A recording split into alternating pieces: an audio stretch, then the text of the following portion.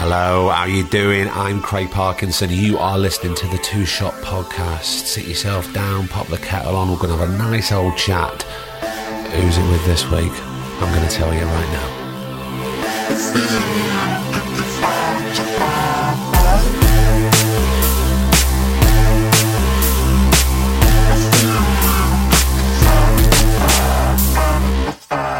It's Thursday, so that can only mean one thing. Well, actually, it means loads of things, really, doesn't it, Thursday? But right now, it means one thing. It's episode 45 of the Two Shot Podcast with Mr. Dave Haslam. More of that in a sec. You're here. Fantastic. How are you? Everything good? Thanks so much for all your messages, by the way, and your emails about the awards. I'm sorry we haven't had time to get back to everybody yet, but we will. I promise. So what are you up to? You getting back to work after the bank holiday? Yeah, a short week, that's good. Is it half term? Maybe you're wrangling children, you don't know what to do with them.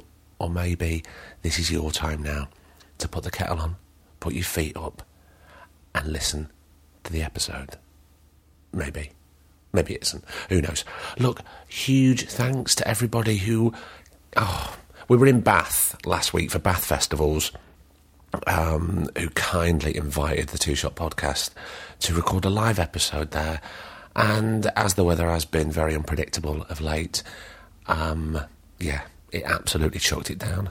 Excuse me. But it doesn't matter because, I don't know who... we sold out anyway. It was a fantastic night.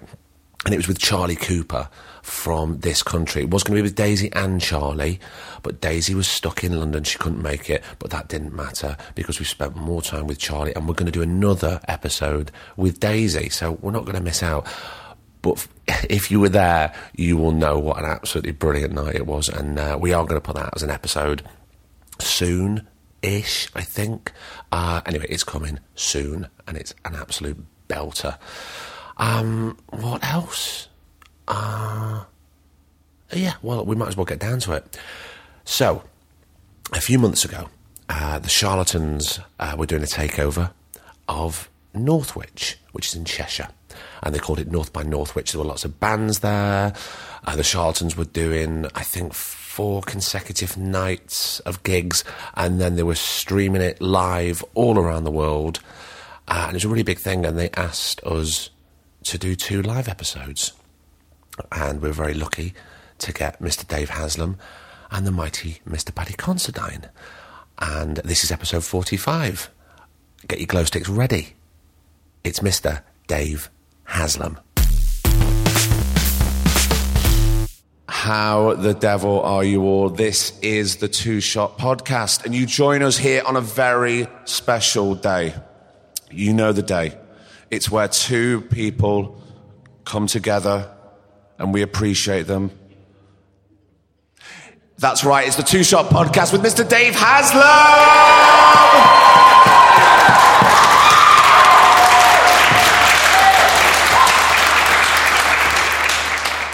You got that I was thinking about the royal wedding, yeah? You got, yeah, okay, well, that's fine. You know, we work these things out. We are here live at North by Northwich on this beautiful sunny day. Dave, how are you? I'm very nervous. Why? Because the book tour officially starts on Tuesday. So this is like the first one that I've done. Well, what I want to do is warm you up for them. And also, you have a beautiful voice, Craig. And I feel a bit uncomfortable in the presence of your beautiful voice. Dave, please. Look, Dave, it's fine. We're just chatting as friends. And what I was thinking was, because... does anybody listen to the podcast here? Oh, you do? Fantastic. So we've recorded about 50. And what keeps cropping up all the time, whether it's actors, writers, poets, whatever sort of creative work they do, music always comes into it. And it was quite funny because some people always say, oh, my mum and dad they influenced me so much because they put the Joni Mitchell and Jimi Hendrix. And then some people go, well, yeah, we had an M People CD and Clannad. That's all we had. So I didn't know where I got my musical taste from. So I suppose some people like Clannad. I don't know who. They're not here. It's great. So I suppose what I wanted to start by talking to you about was you growing up, and if your parents inspired or gave you anything musically. Now, you see, I thought we were starting with me reading. Oh, did you? But as it happens, the thing I was going to read is exactly not exactly on that subject, but it would answer that question. But I would love to answer that question. Okay. I grew up in Birmingham. I came to Manchester in 1980 to become a student, and that choice was based purely on music. I was, by that time, a big fan of Factory Records, and I'd become obsessed, particularly with Joy Division. And as a sixth former, Joy Division kind of, at that age, 17, 18, Joy Division really hit me. You know, they really made an impact. Yeah, me too. And Ian Curtis actually killed himself in the run-up to my A-levels. And this is how, I think, weirdly, this is how everybody thinks of their life. You think of that, your life, you've got your life, and then you've got the life of the culture that you're interested in. Yeah. And I don't remember the royal weddings, but I remember the amazing moments in culture, you know, seeing David Bowie performing Starman on the TV, hearing John Peel announce the death of Ian Curtis. Those things, I can tell you where I was and what I was doing, and I was studying. Can I ask you where you were when you heard of Ian Curtis's death? Yeah, I was listening to the John Peel radio show, and he announced it on the Monday after, and I was in my bedroom at home. And he in Moseley? In Moseley, in Birmingham. And he began the show by saying that he'd heard the news that Ian had died. And in answer to your question, that news meant nothing to my parents.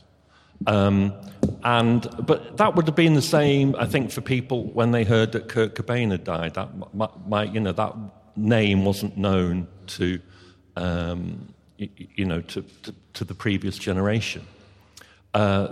My parents were into music, but the interesting thing about them from that point of view was in 1963 they had 3 children under the age of 4. Wow. So first off, hats off to my mother for popping those out. For popping those out. So to speak. It's not a medical term, but you get my drift. And so at the moment when the Beatles and the Rolling Stones emerged, and that whole kind of, the birth of the teenager and the birth of the 60s and the rock and roll generation and all that, they had stuff to do. They had to look after the kids. Yeah.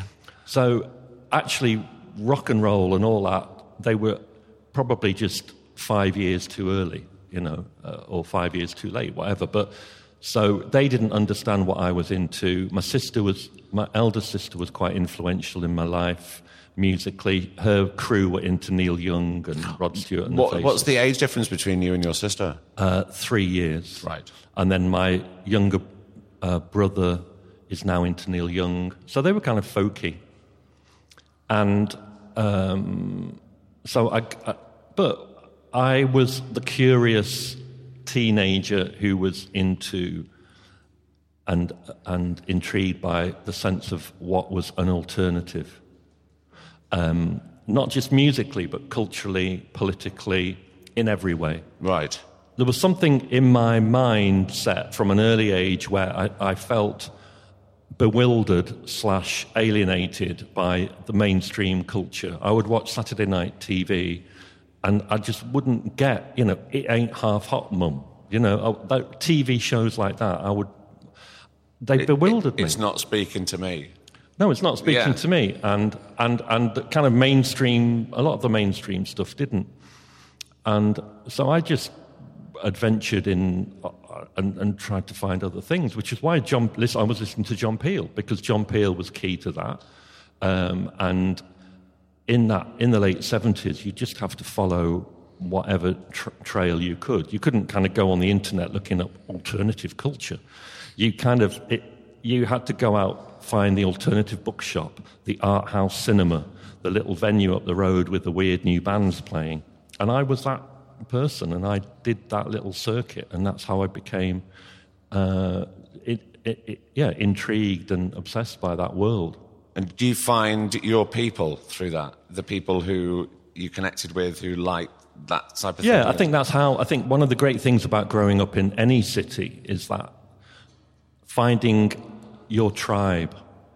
Which, sorry to interrupt, but it comes up again and again on the podcast throughout everybody, actors, writers, everybody, they all talk about finding their tribe, finding their people, and then they start to grow. It's so important. And that's why the venues were important, and the thing was that when I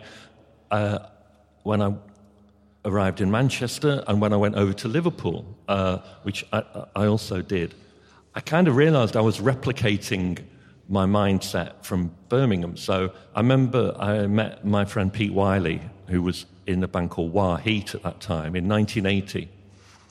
And he met me off the train at Lime Street Station in Liverpool, and he took me to the Alternative Bookshop, the Art House Cinema, the photography gallery, Armadillo Tea Rooms. He showed me where Eric's Club was. And I realised that the way I'd created my own little world in Birmingham, he'd created his little world in Liverpool. And in Manchester, I was soon at Grassroots Bookshop and the Arban Cinema and, going to the Cypress Tavern and all kinds of venues to see smaller bands. And I realised that my connection, my roots and my community were not only the people who lived in my immediate surroundings, who I shared a postcode with, but also those people in those other cities who were, like me, looking for adventure and alternative ideas and culture, whether it be Liverpool, Manchester, Birmingham, Leeds, Newcastle, whatever. Or indeed, even as I later on in my life realised around the world there are people like that. But obviously when I was 18, I didn't know much about anything that was going on out there. But isn't it funny? I remember when I first went to Manchester, and I wanted to go to Affleck's Palace because I was so influenced, and that's the place where you have to go, and I needed my pair of kickers. And you may know kickers, you may not. Just Google it. They were great shoes. They are great shoes. And I didn't have enough money for the kickers that I required for my uniform. And there was a pair in the sale, and they were about £29, which was kind of all I had, about 30 quid. And they were a salmon pink colour. They were quite a bold shoe for a young sort of 17-year-old. Were they actually a girl's shoe? They might have been girls' shoes, Dave. I had £30. I couldn't go back to Blackpool without a pair of kickers. I bought them, and they stayed in the box. I never had the balls to wear them out in Blackpool with my Joe Bloggs. I would have just looked like a complete nana. But, there's a uniform, isn't there? I remember when I went to Manchester for the first time, and I would walk past somebody who I thought shared my sensibilities, and we just caught eye, and there was a little nod, and you feel, oh, right, well, that's my tribe, that's my people. So you may think that my first question was an accident. It wasn't. Dave is now going to read exclusively for you an extract from his memoir, which is... When is it available, Dave? It's out on Thursday. It's out on Thursday. Which, if you're listening to the podcast, that's Thursday, May the 24th, 2018. He's not nervous at all. He's got this down pat. I'll hand this over to Dave. Thank you. What I'm kind of thinking is that if this reading is too long, then obviously I won't read it again anywhere, because I'll learn from my experience, which is one of the things the book is about, learning from experience. But the other thing is you can edit it all out of the podcast, and we'll go straight from the salmon shoes into Joy Division. I think if anything's getting edited out, Dave, it might be the salmon shoe story. I know you liked it, but, it might have to go. Okay, so this is about being in Moseley and discovering alternative music, really through John Peel. And it's about a band in Moseley called the Au Pairs. There were a couple of bands locally that I got into. One was called the Prefects, and I went to see them play, and I thought they were amazing. And 3 weeks later, they split up. So I'm like, okay, I need another favourite ever band. And the Au Pairs became my next favourite ever band. And I love the fact that they were from where I was. They shared my street. I mean, I loved Iggy Pop and Debbie Harry and those people, but they were untouchable. It was like culture from a different place, which it was.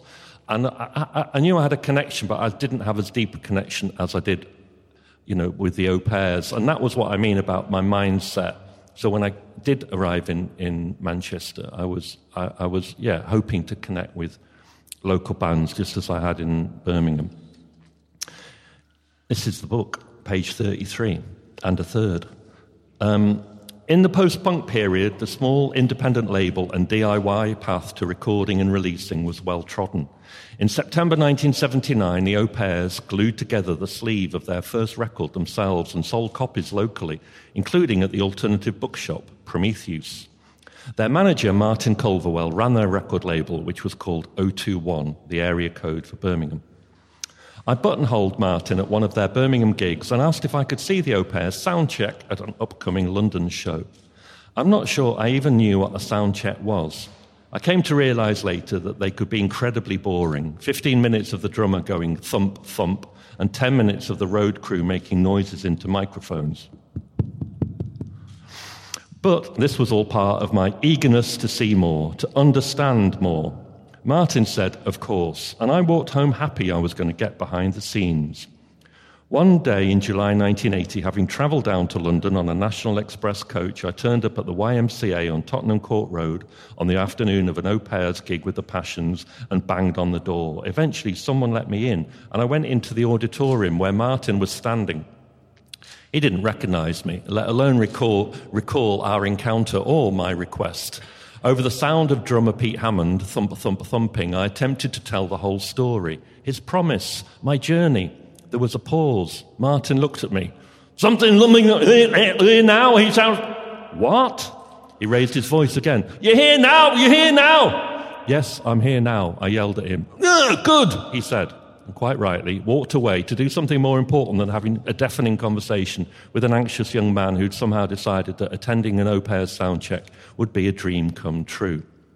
3 months later, I went to buy the NME, and Leslie from the Au Pairs was featured on the front cover. This accolade didn't mean the band was selling lots of records or that they were set for megastardom, but it struck me as a sign that something small, local, with undeniably prosaic roots could gain cultural significance. Being on the front of the NME was the mark of achievement in my eyes. When I interviewed Leslie, nearly 30 years later, she was living in East London. For some reason, it hadn't clicked that Leslie and guitarist Paul Fode were dating when the band began.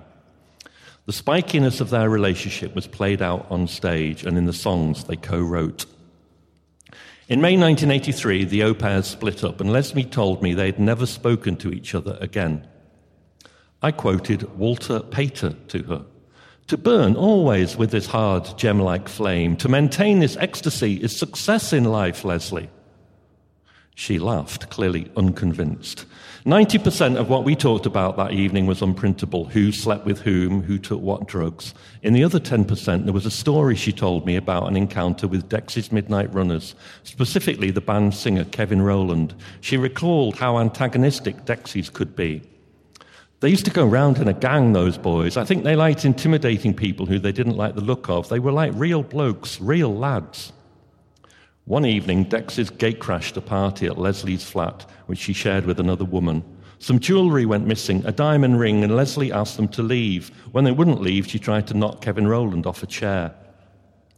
The next day, she tracked down Kevin's number and phoned him.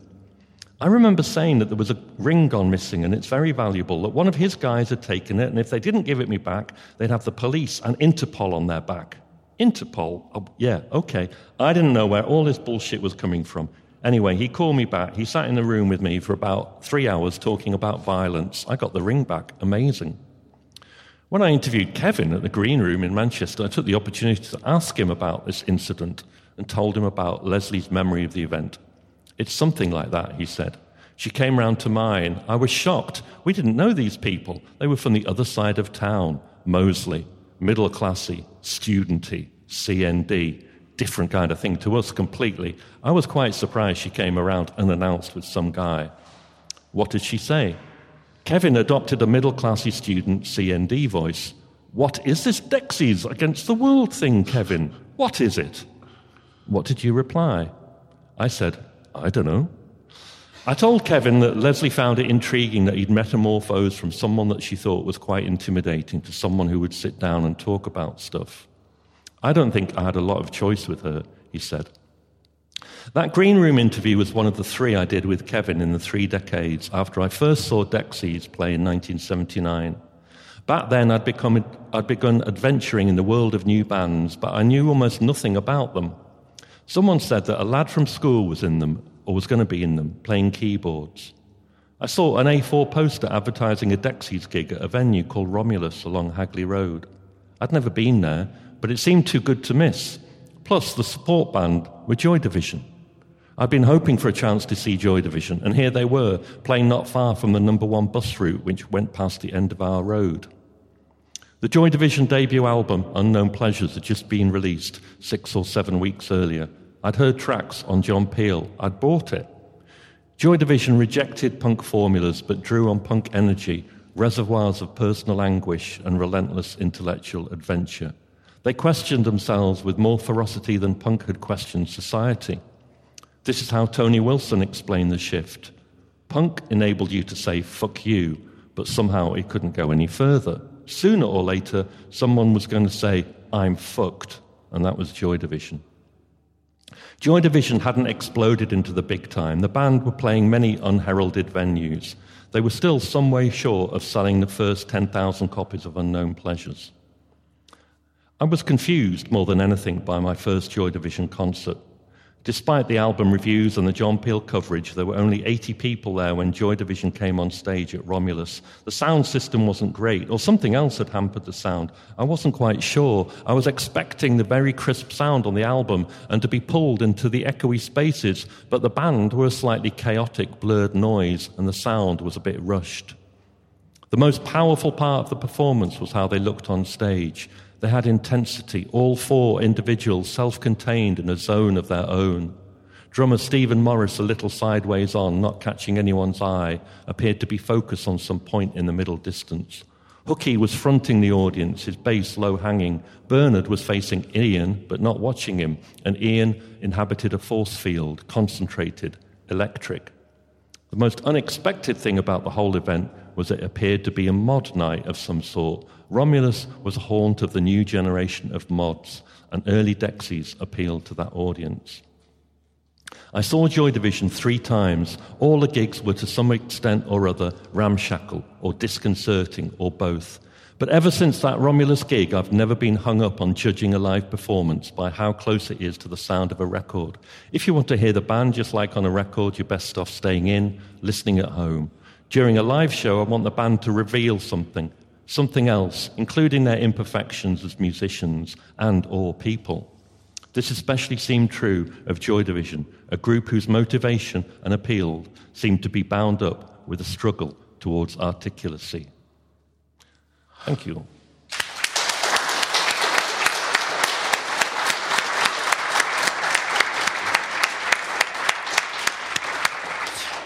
Thanks, Dave. That was a really brilliant piece. And that obviously that means a lot to me because I have a nice connection with Joy Division and I'm sure all our listeners do. But what I want to do is I want to go back to school with you. And were you academic at school? Oh, yeah. You were? Can you not tell from that amazing little bit of extra of writing? You've wrote enough bloody books. I thought you'd be half decent. Yeah. No, to be honest, I was when I say I was curious. Like earlier, I said how curious I was about discovering alternative culture. I was just generally a curious young man, and I read all the time. And back then, I used to read. There was a whole load of books called Penguin Modern Classics, which was a series of books, and I found a lot of them incomprehensible, but a lot of them ended up being very influential. And I loved them, so it was like Franz Kafka and Albert Camus. And that was kind of part of the alternative, that people at that point in the late 70s looking for ideas. And Mark E. Smith called The Fall after an Albert Camus novel, and Howard Devoto would reference Dostoevsky. So there was a sense that the music and the books all belonged in a world of ideas, and that world was something that we could find our own space in, and even maybe change. So I did. And you made a connection? I made a connection, and I found a space, and that idea of making a change was also part of the whole post-punk thing that I mentioned at the beginning of that extract. That idea in the late 70s that the Sex Pistols had somehow, they'd kind of thrown everything up in the air. And the idea really that I got from them was you can make your own culture. That everything from a fanzine to gluing the sleeve of your record together, being on an independent label, putting on bands, that sense of participation was really important. So all that kind of ended up coming together, I think, in my mind, the sense of an alternative, the sense that you could change culture, and the sense that you could change culture on a local level and it could have significance somehow to other people. And did you feel that music and literature were going hand in hand for you at school, and you were given the freedom and influence? Kind of. I mean, only that I was just I wasn't kind of analysing it. I just thought that I was interested in books. I was interested in, and it seemed a very natural thing for you to. Yeah, but the weird thing was that I'm not really, and those are still my two passions. But I was never that interested in, say, very supposedly literate songwriters. Right. So you'd kind of think somebody who was into books and into music would kind of be into kind of Dylan, for example. But I wasn't. What I liked about music was that it had a kind of visceral appeal, that it actually it bypassed your brain and went straight into your soul, whereas that's not what books did. But my brain needed feeding as well. So the things all worked for me, combined, I think. And so that's why I used to like seeing live bands, because I just loved being in a small room and just feeling, completely blasted by this power coming from the stage and the energy. Yeah. So when you left school, and did your parents say, "So, Dave, what's the next step? What's the plan? What do you want what are you to do? That question. Well, one of in the last chapter of the first chapter of the book, I talk about my mother dying, because what happened, I left Birmingham, moved to Manchester, and I never went back. I mean, partly because Manchester, for me, held so many attractions, and I felt very embedded, very welcome, very rooted there. I loved the music scene. It was everything that in my head I'd hoped it would be, and I would see Mark E. Smith in the pub, and I would see Pete Shelley in the alternative bookshop, and it was a very small world, that Manchester scene, very small, and actually not particularly celebrated at the time, but so it was easy to access and really wonderful. But also, as I talk about in my book, my mother died and the family kind of broke up, really, and all went and ended up living in different parts of the country. So my mother isn't alive to read my life story, but my father is, bless him, and he kept asking me what I was going to do, really up until about 4 years ago. Because, as I say, he's not part of the rock and roll generation. Actually, I mean, obviously he's getting on now. I took him a copy of the book, hand-delivered it to him, where he lives in Ludlow. He's retired, obviously, and he's like in his mid-80s. And he said, he kind of started leafing through the book, and I could tell, I knew it was going to be all new to him. I mean, there's a chapter about growing up, and he'll like that, and he started reading the back, one of the flaps, and it says, he started reading it to me, and he said, from having Morrissey to tea. Morrissey. Yeah, Morrissey. I remember that. A friend of yours, isn't he? Friend of yours. I'm like, yeah. To meeting writers such as Raymond Carver and Jonathan Franzen, to discussing masturbation with Viv Albertine. And I had that moment, even though I'm 56, where I didn't want my father to say the word masturbation. And Ecstasy with Rasheen Murphy. He looked at me and I thought, he's going to ask me about masturbation or ecstasy, which are obviously two of my favourite topics, as it turns out. But obviously both quite awkward when discussing with your dad. And he actually said, Rasheen, is that how you say her name? Which well got me off the hook. Yeah, so he basically has no idea what I do. He's never heard me DJ. But, you know, bless them, they were both very much of the mindset, if you're happy, that's all that matters. Yeah. So, you know, they didn't... And he kind of he calmed down about what you're going to do, you know, once he realised that there wasn't really an answer, really. I mean, we've touched on musical influences like Joy Division and The Fall, but when did dance music enter and come in for you? When did that come in? Because Craig's read the book. He knows I had a moment. They haven't read it, right, Dave. Okay. It's very they haven't read it. So I had a moment. So I used to go to a club called Barbarella's in Birmingham. I was about 7. We haven't even got to Manchester yet, and we've been talking very interestingly for so long, Craig, but I'm really pleased about this 4-hour podcast. So I went to Barbarella's and I saw Iggy Pop and Blondie and lots of great things in this little club in Birmingham. And this band called Generation X were playing, and you know my friends were like, let's go to see Generation X with, obviously Billy Idol was the front man. And we went, and it just didn't connect. You know, and that's the weird thing about that tribe or wearing a uniform.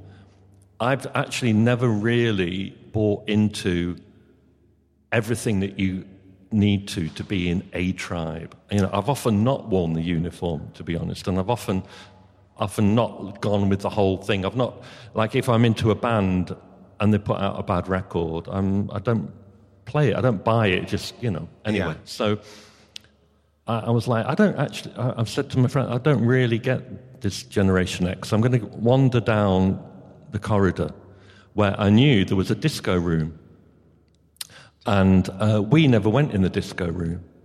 So I walked down the corridor into the disco room, and it was empty, because nobody ever walked down into the disco room, especially when Generation X were playing. And I walked in, and the DJ must, you know, obviously excited he had a customer, and he threw down Can You Feel the Force by The Real Thing. Ooh, ooh, ooh. Can you feel the force? Yep.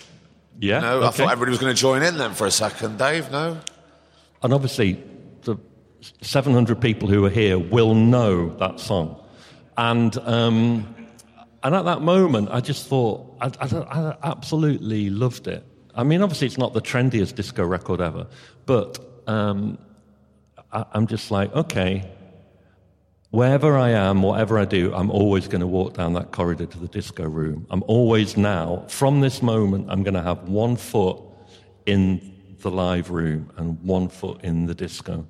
And that was 1979. And so that's it. That's how I've always been since that moment. So the lesson there is walk into your disco room, wherever your disco room may be. Well, walk through the doors is always an important thing. I think that is one of the things that I realised when I was writing the book. Obviously, when you write a book, you have all the little details, but then you end up thinking, well, what's the architecture of the book? How does it all hang together? It's not necessarily a theme, but it's just something that you realise is emerging and is there, and is a connection maybe between, you know, me now and me age 33 or 23 or 17. And that architecture it becomes important because it's a way of shaping all those little details. And I realised that one of the themes of the book, and hence my life, I guess, is that I have always knocked on doors literally and metaphorically. Where does that come from? And I don't know really where that comes from. I think it comes from that extreme curiosity thing. And also that this is how I actually feel that somehow it's maybe you're a bit... maybe people can be unsettled at points in their lives, or just generally unsettled with who they are, where they are, who they're with. And there's that sense. It's like knocking on a door and going through into a different world. And I think that, it's like the Midnight Garden or whatever that book's called, where you go through a door and it's like a dream world. But actually, sometimes you go through that door and it's not the dream world, it's the real world. And you've entered it somehow. Yeah. And you've entered it just because either someone's given you the key or you've just thought, I'm going to go through it. And metaphorically and literally, I just feel like I'm either through being unsettled or curious or confident or whatever. Brave. So literally, 1983, I'm doing a little fanzine in Manchester. I knock on the door of the manager of the Smiths and say, can I interview Morrissey? And that's kind of how I've operated, really. But that's great self-belief without arrogance. That's a brave and great self-belief. So do you think that comes from your father or your mother? Or I don't honestly, I don't know where that self-belief comes from. I think it comes from, and I still have. Self-belief it makes it sound like it's. I don't have reservations about what I'm doing. But if you imagine my life now, and my life, in fact, for the last however many decades, I walk into clubs and I go behind the decks and I inflict my favourite music very loudly on a bunch of strangers who've paid good money. Now, you have to have a certain amount of self-belief to do that, to be the person who gets on that stage and goes behind those decks. But that doesn't mean that I don't get anxious before the gig. It doesn't mean that... in the days of vinyl, I remember sometimes my hand used to shake as I put the stylus onto the record, certainly at the beginning of a set. Do you still get nervous now? I still get nervous now. I get nervous about every single gig. And then when you put books out, you're also putting yourself, not, on a stage of sort, you're also putting your head above the parapet. But also you're putting yourself out there. And with this book, I'm absolutely. Absolutely. So the self-belief isn't without reservations, and it doesn't mean that I've ever felt like the kind of person who can just cut a swathe through popular culture in a kind of superhero way to get what I want. I've not ever been that person. I've always been that person who's like full of doubt and full of anxiety and keeping my fingers crossed, and I still am, even though I've DJed thousands of times and I've had 5 books out. It doesn't get any easier. So the idea of self-belief is a complicated thing. I think it is, but I think if you put that record on or whatever, you weren't nervous, you didn't have a little bit of anxiety, then maybe the passion's gone. I know for myself that if I'm acting and I go out on stage and I go, I'll just do this and say that there's nothing there, it's dead, then the performance is going to be dead. So I'm sure, would that be the same thing? Yeah, the thing with DJing is that not every gig is going to be amazing, because sometimes that connection with the audience isn't there. But I'm often surprised by how that connection with the audience is there, and sometimes it's a gig that I'm not expecting much from.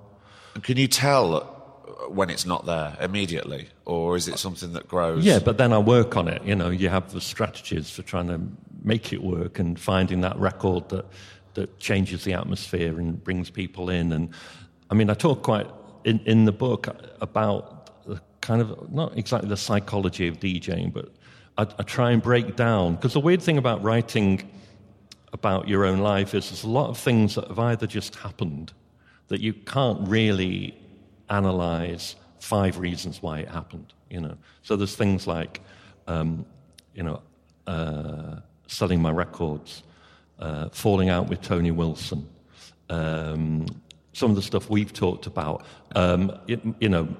I haven't got explanations for all those things, and so you don't, as you're writing it, you're kind of realizing that at some points you just have to say, like anybody who's lived a life, actually I don't really know why I did that. I don't know how that happened. It just happened. It just happened, but the important thing is to kind of acknowledge it and to try and work out where you were at that one particular time. And in the same way, a lot of DJing is, in a way, instinctive. I kind of instinctively know how I want the night to go and what I want to play. So I challenge myself to try and break down that instinct and to try and work out actually what is going on in my head at those points when I'm DJing. And I think I kind of call it like psychology, anthropology. You're looking at the audience and you're trying to actually connect with a few people. You might pick out people in the crowd and you think, they understand it. I'm gonna work them. You'll see some guy at the bar who thinks he knows a lot more about music than you do, who's just there to sneer and go back to his mates and say, that Dave Haslam's shit. But you pick him out immediately and ignore him the whole night. You never attempt to bring him in onto the dance floor because you know that that's not what he wants. He wants to go home with his preconceptions firmly. So you can't. It's usually girls. Girls are the best thing about clubs, and they are, or gay men, to be honest, because I just think usually they're first on the dance floor. And I actually remember there was one of those sneery type guys once said to a friend of mine, Dave Haslam, I don't rate him. And my friend said, oh, why? He seemed successful enough. Music for girls. And that was like somehow he decided in his head that was like the worst thing you could do. But, Ain't Nobody is the greatest dance record ever made, you know? And if that's music for girls, then guilty as charged. And just going back to the book, how easy or painful or difficult, sorry, that's a lot of things, to go back and recall all that stuff from your early life and try and piece it all together? Did it come naturally to you? I enjoyed writing it. I guess one of the things that people sometimes think about a book like this is how therapeutic or whatever it might have been, and there was an element of that in it, but also, so I kind of enjoyed that aspect of it. Weirdly, the bits that I didn't enjoy were the bits that I know are in the public domain. So the 80s, certainly when I started doing the fanzine, writing an NME, working at the Hacienda, putting on bands, Sonic Youth sleeping on my floor, I loved all those years. And I really enjoyed writing about them because I knew that the readers weren't familiar with any of that stuff. The hard bit became when kind of 1988 and the whole culture explodes. And all the people that I'd been talking about in 1986, 87, like this funny band called Happy Mondays and this bunch of goths called the Stone Roses and this strange man who didn't know if he loved or hated me called Tony Wilson. All these people suddenly became big. And this little club that I was DJing at for £40 a night suddenly became the epicenter of the music universe. Now, we all think we know that story of the Hacienda and Manchester and Spike Island and Acid House and all that. So actually, for me, the challenge in writing the book was how to write about that period of my life, but in a way that was obviously interesting to a reader, but also honest to how I remember things, and not not really tarnished or influenced by all the mythology and the history we all know about. So that was the hardest bit. And then after the Hacienda and the kind of, the sort of various things that I get up to in the last 15 years, in a way they became easy to write about. A lot of it is darker stuff, but actually the darker stuff was easier to write about than the stuff which, as I say, I think everybody feels like they know. Does DJing ever feel like a job to you? Or do you still have the passion for it? I still have the passion. I'm addicted to it. Absolutely addicted to it. And I will DJ until I arrive somewhere and there's nobody there, So therefore it doesn't feel like a job? Yeah, I mean, even if when it gets to that point, that it'll be over, because it is about the connection with an audience. A DJ without an audience is just, somebody with a bunch of records, it's like you have to have an audience, and I'm lucky in that I can, I try, and I'm quite choosy about my gigs. I usually end up enjoying them, and about 1 out of every 4 I absolutely love, and that feeds my addiction. What do you mean when you say you're choosy about your gigs? Well, I get offered the kind of, will you come to Dry Bar, which is like I think it's now closed, but it was like a kind of a bar on Oldham Street in Manchester, opposite Affleck's Palace, where you got your salmon kickers from, and it's all connected, and it was owned by Factory Records at one point, and then sold on and went through various owners. But I'd get like, will you come and DJ at the Dry Bar, 20th birthday party, we'll give you, whatever, 800 quid to play for an hour Manchester classics. I'm like, I cannot think of anything worse. And just because I wouldn't have the passion. I love those records, and I've had a drink in Dry Bar, and I want to celebrate your birthday. But actually, as a DJ, I do have that, as you say, that need to keep feeling the passion and feeling excited. And in 1988, 89, I was in love with those records because they were new. I wasn't in love with those records because they filled the dance floor easily. I wasn't in love with those records because they, whatever, they were big records. I just loved them because they were new and exciting. And so I'd rather take a gig. So if somebody says, I've got a basement club, 200 people, we'll give you 80 quid. There'll only be 200 people there. We just want a party. Yeah. We don't care what you play. I'll take that gig. I'll take that gig. That was you, Leo, yeah. Well, it sounds perfect. I think I want to end it. I want to throw out some questions to the audience, if anybody's got any Q&As. But what I want to ask you is, are you happy? Are you I really happy? wish I'd listened to more of your podcasts before. Well, it's a thing that I stole. No, but also, the other thing which I'm aware of is that I actually find you a really interesting person, and I kind of wish that we'd had a bit more interaction. Can I ask you?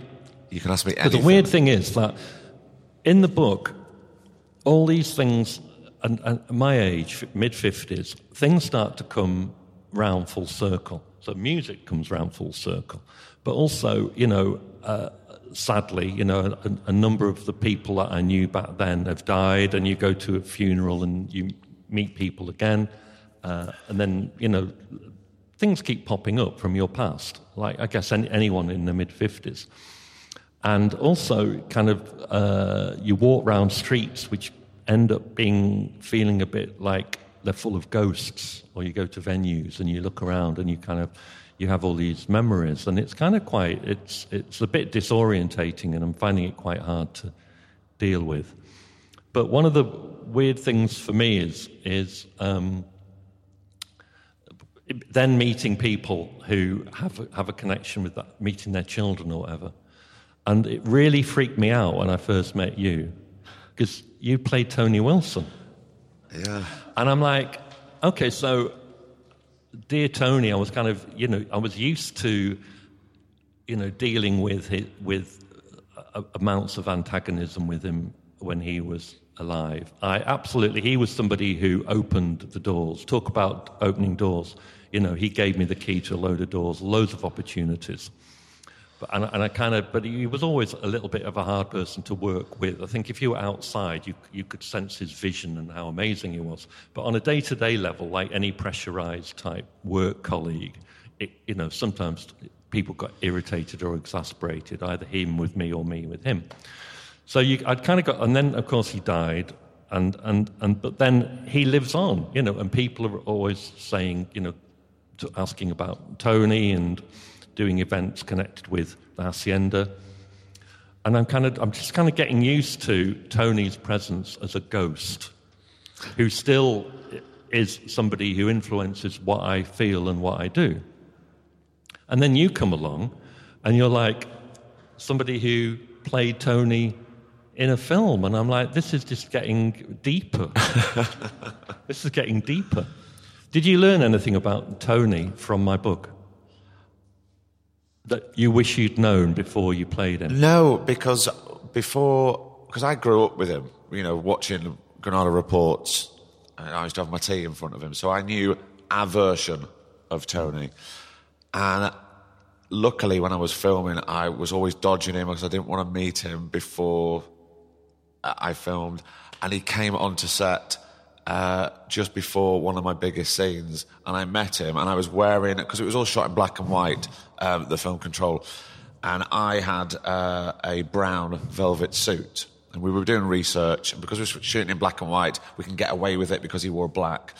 And he came up to me with his dogs, and he didn't say hello, he went,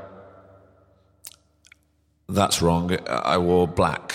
And I just before I was about to film, and it just completely crushed me. And then afterwards I spoke to him, and he was really lovely and amazing, but it was breaking the myth of Tony.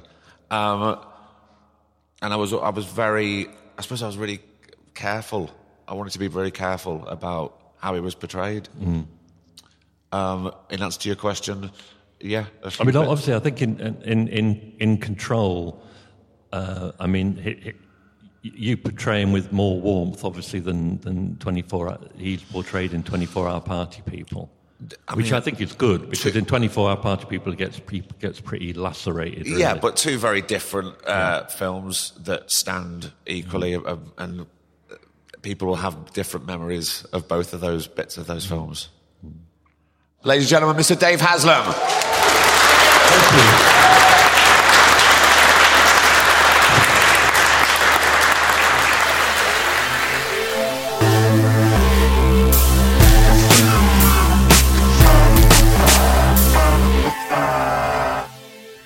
Another episode is done. How lovely was that? Dave is just a lovely guy.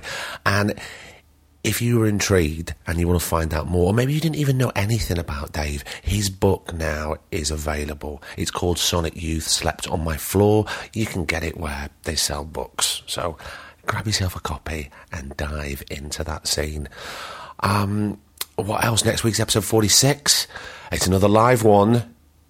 It's with Mr. Paddy Considine. I don't want to say too much, but I will tell you, it's a cracker. It's a really, really good episode. And from day one since we started the podcast, and people do throw suggestions at us all the time, which we love, we're not adverse to that, but we've got a really long list of people at the moment that we're trying to get through. But Paddy was always on that list, and I knew how hard it was to get someone like Paddy. He doesn't do a lot of podcasts, he doesn't do loads of interviews, so to get him was a real thrill. And he did not disappoint. It was absolutely lovely spending time with him. What else? Also, I don't know, you listen to all sorts of things, I'm sure, but if you do listen to Desert Island Discs on BBC Radio 4, like I do all the time, I think I've got it set as a podcast, so it comes through after every Sunday. This week, the week just gone, it was David Baddiel, the comedian and author. Go back and listen to it. Sometimes with Sometimes with Desert Island Discs, with the time frame, they only sort of skim the surface of the guest. And the great thing about David Baddiel is he throws himself out there. All his work is very confessional about his life and about him. Really go back and listen to that Desert Island Discs, and then we'll have a chat next week about how many times you cried. I think I was 2.5, Virgin on 3. Don't let that put you off. It's a really beautiful episode. So thanks so much for joining us. I've been Craig Parkinson. He's been producer Griff, and this has been the Two Shot Podcast. Until next week, stay safe. Take care. Bye-bye. The Two Shot Podcast is presented by me, Craig Parkinson, recorded and produced by Thomas Griffin for Splicing Block. Our brilliant music is courtesy of Then Thickens. Cheers.